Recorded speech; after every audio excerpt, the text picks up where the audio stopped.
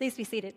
It's my great pleasure to introduce our speaker today. Our speaker is the man who was our guide for Israel, and it's my belief that tours of the Holy Land and visits to the Holy Land really rise or fall depending on the quality of your guide. And I'm here to tell you ours was at least average. Actually, he's outstanding. He made it a phenomenal trip. I was writing things down all the time. He has such insight into the biblical culture, into the archaeology, into the things that I don't know about because I'm not Jewish, right? So he can explain those things to me, and he does it so well to all of us. So coming up, we're going to have continued trips. We're like, Hanania, will you lead us again? And so he will. In 2 years, we're going to go to Greece and Turkey. And then next year, we're going to go visit him at the Explorations and Antiquity Center, which is in Georgia. There's lots of amazing things there. That's going to be a very exciting trip. And their whole goal is that people who visit can experience the Bible firsthand, kind of get a deeper understanding of what was going on so that when you read the Bible, it opens up to you. And that's what people who took the trip say. So Hanani is going to tell you a little bit about his own history, but he was born in Brazil. He lived for 20 years in Israel and now 10 years in the United States. And we are just really blessed to have him, and you're going to be blessed by what he has to say today. So let's welcome him.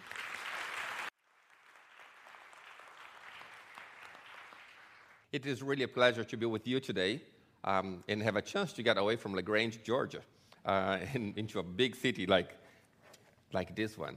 Friends, it's nice to was really nice to be with the group in Israel, and it's great to be with a group that is interesting and wonderful and knows what we're talking about and willing to do things.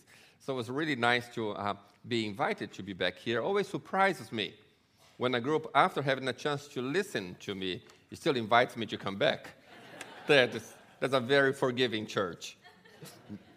I would like to, I grew up in Brazil and from a Jewish family, and then when I had a chance to visit and to move to Israel, I took the chance, and I loved living there, and it was the right thing and the right time for me to do. And then years later, when the organization that I work with, that you have the brochure on your bulletin, invited me to come to LaGrange, Georgia, I said to them, well, I need to think about. Okay. Took me about that long to think about coming to be a missionary to the Americans. And that's how I feel working in Georgia, is that I'm sharing so much what we learn in the Bible and in Israel and building what we have been building there. So I do hope that you will come to visit us. I would like to share with us today the story of two women in the Bible. And I hope that will help us to understand a little more what is happening there. And my first person is the story that we found in Genesis 24, chapter 24, verse 11.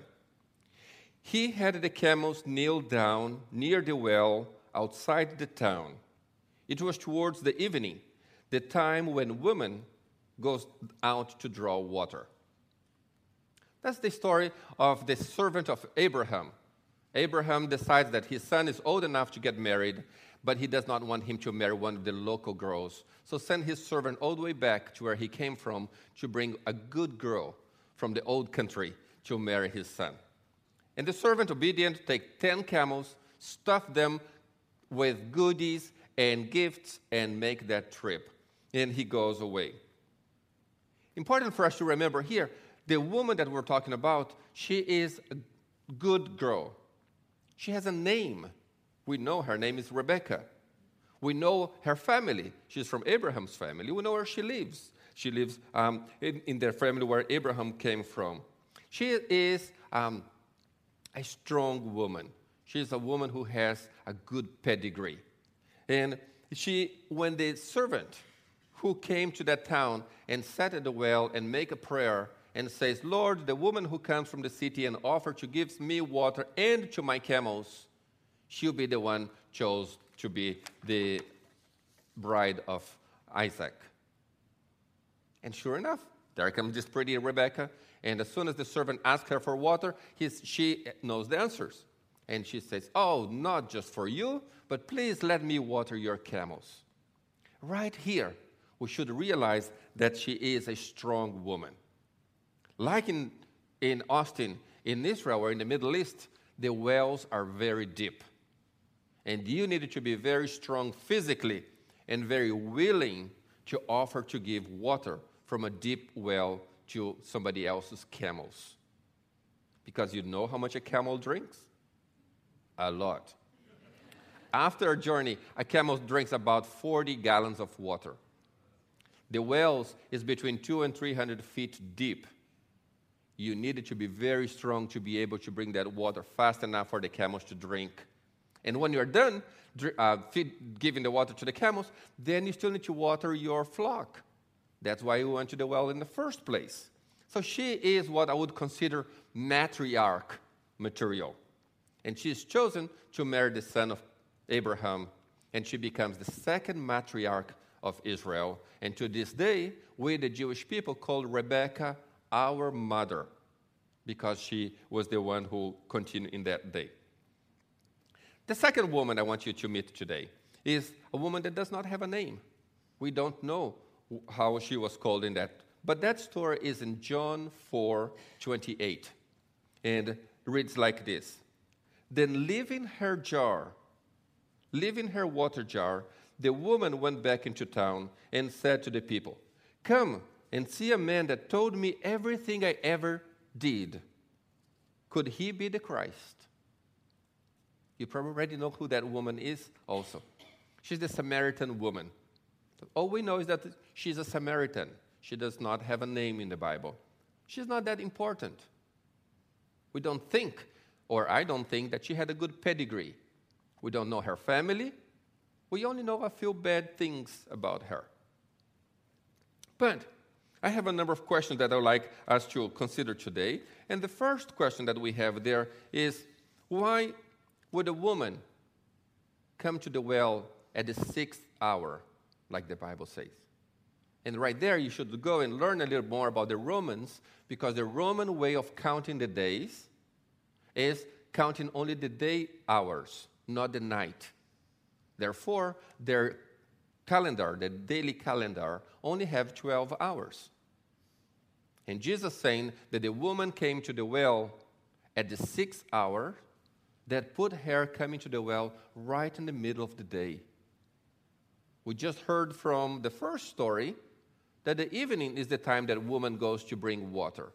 What is the Samaritan doing in the middle of the day at the well? I don't know if you ever had experience of living in a small city or in a small town, but if you did, you know that everybody knows everything about everybody and talks all the time. Perhaps the Samaritan woman is looking for a peace and quiet time. Perhaps she knows that if you go to get the water when all the other women in town are at the well, you have lots of conversations going on. That would be the central CNN at the time, and everybody's sharing everything that they knew about others. Perhaps she was the main topic of the day. I wonder how her husband is doing today. And the other says, haha, which one? Remember, the Bible says that she had 5 husbands, and the one she was living with now was not hers. That's prime news in biblical times. People are interested in that kind of juicy details. How do you avoid that? You avoid the woman, and you go to get your water when it's very hot, when nobody else is there. But today, she is surprised because when she gets there, Jesus is the well alone.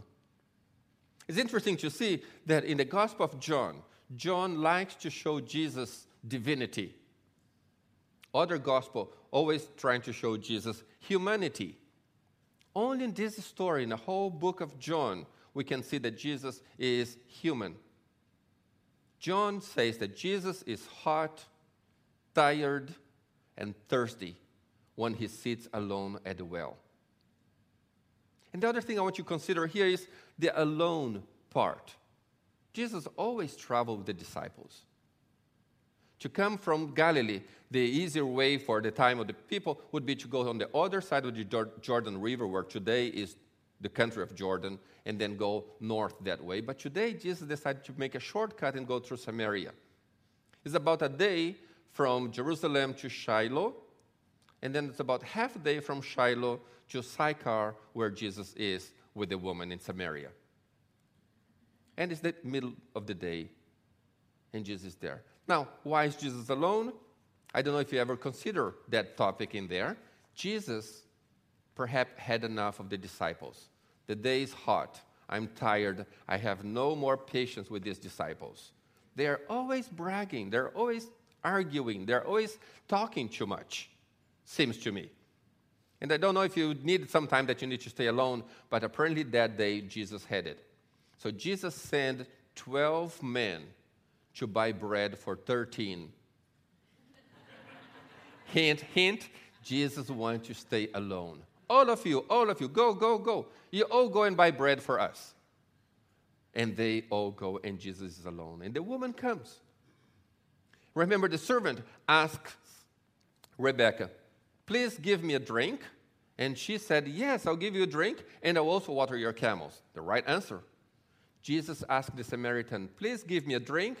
And she looks at him and she says, why do you ask me? You are Jewish, and I'm a Samaritan. Important for us to remember, in the Holy Land, we always have all kinds of people living side by side. And we don't like each other most of the time. In the biblical times, on the time of Jesus, we had the Jews, and we had the Samaritans, and we had the pagans, and we had the Greeks, and we had the Romans. And we all try to live on our different little sections because we don't like each other. Sometimes we need to cross their land, and that when we meet other people. And that's what's happening here. To make matters, the origin of the Samaritans is probably when the people were taken in captivity to Babylon.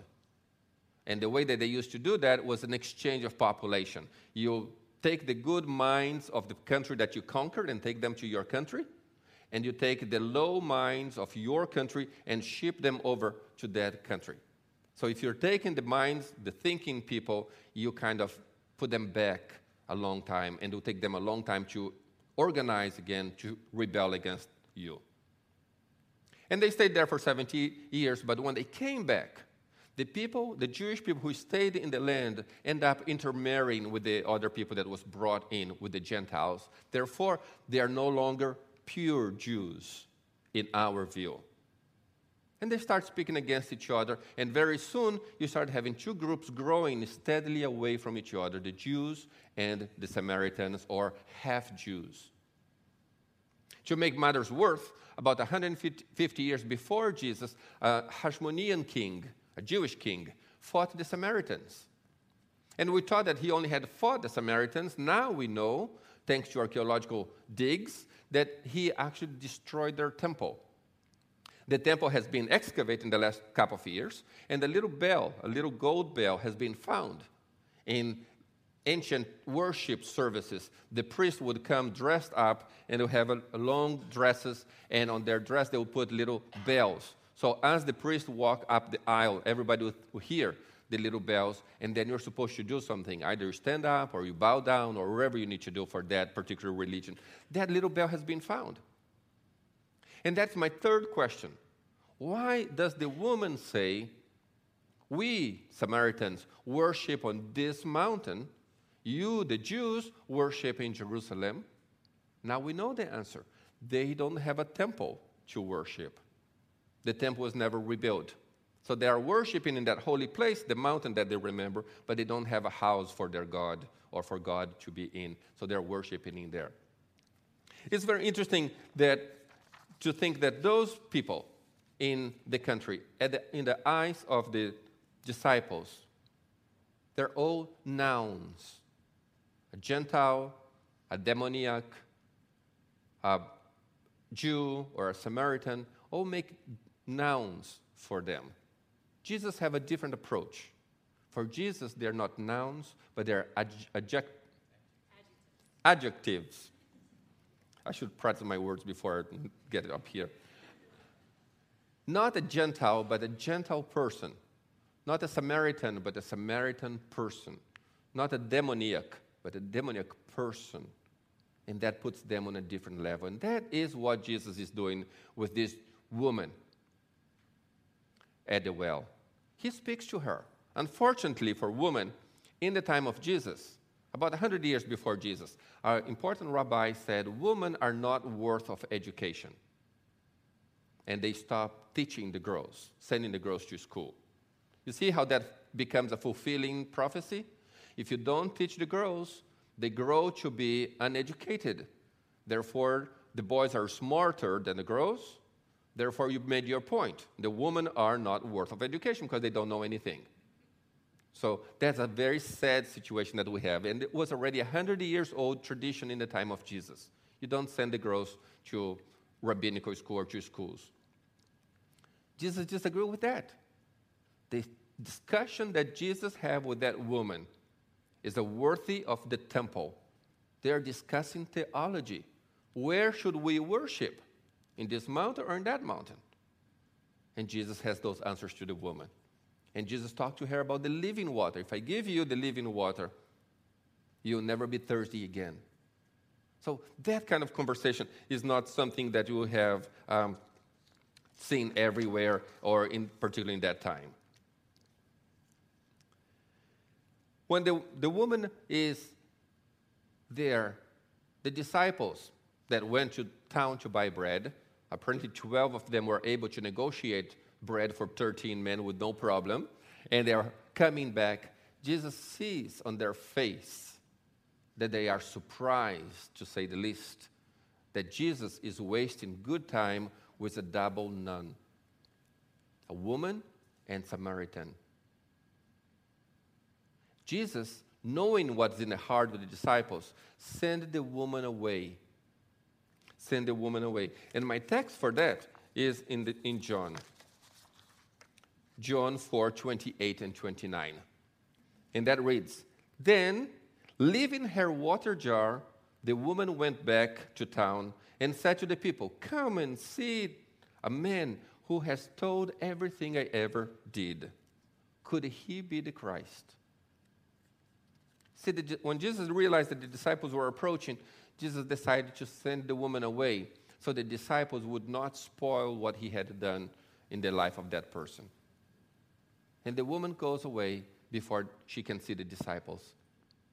She's so excited that this man spent time with her, treated her as a person, understood her past, sympathized with her situation, that she leaves her water jar in the well. That's another thing no woman would do in first century. You treasure your jars, and you need them every day, and they're expensive, and probably the rope was attached to it. And she went back to tell the people in her town. I think it's great for us to consider that the comparison of those two women. The first one, Rebecca, went on to marry Isaac and became the matriarch of Israel. And she had children, and she continued her name. And to this day, we respect her memory. And I always remember what my sister said once. "I don't mind my husband being the head of the family on the condition that I am the neck, and I can move that head any way I want."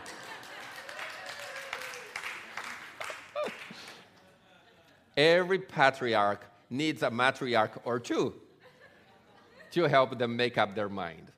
And that is Rebecca. The other woman that we should compare is the Samaritan woman. We don't even know her name. We don't know what was the problem, why she's coming at the well at the hottest area. We can just think about. But she left her precious water jar at the well. She had no time for water anymore that day. We needed to go back and share this good news with this man. And it's beautiful, and I hope you go home and you read the end of that story, because there's more than I have time to share with you today. But the people in the town apparently were so impressed with her testimony of Jesus that they believe on her word. And they go out to see Jesus. And they are so impressed with Jesus, they invite Jesus to stay with them. And Jesus spent 2 extra days in that city. And that is not one of our cities, that is one of their cities. We don't even like these Samaritans. And Jesus spent time with them. The story ends by the man saying to the woman, "We no longer believe because what you said, but we believe we saw it by ourselves." In that. Friends, that's important for us to keep in mind and to have those two women as an important part of our lives. We have the same message. We met the same Jesus that the Samaritan woman met. And I would like to invite you to leave your water jar wherever it is and go away and spread the good news. We do have the news that other people are looking for. We don't need to be shy about what we believe. We should be able to invite them. It's beautiful to see in the beginning of the story the Samaritan woman trying to shy away from the other woman in the city. Now she goes searching for them. Before she was feeling sorry for herself and being an outcast. Now she has a story to tell and she wants to share it with them. I hope you'll be encouraged in your daily life to share more of your faith, as I know you do already, but it's so good for us to know that we have what other people are looking for. Thank you for the opportunity.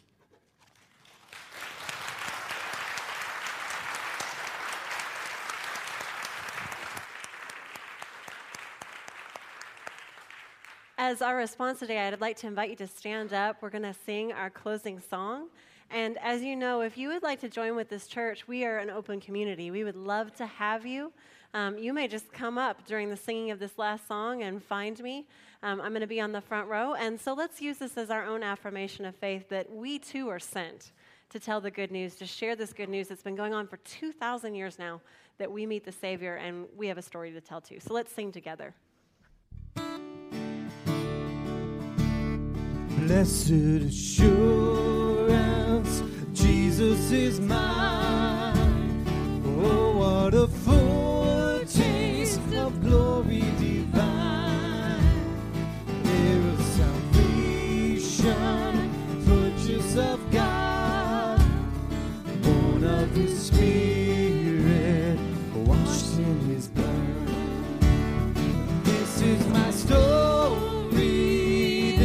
My song, praising my Savior all the day long. This is my story, this is my song, praising my Savior all the day long.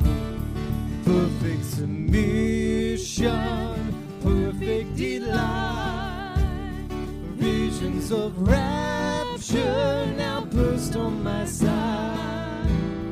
Angels descending, bring from above echoes of mercy, whispers of love. And this is my story, this is my song, praising my Savior all the day long. This is my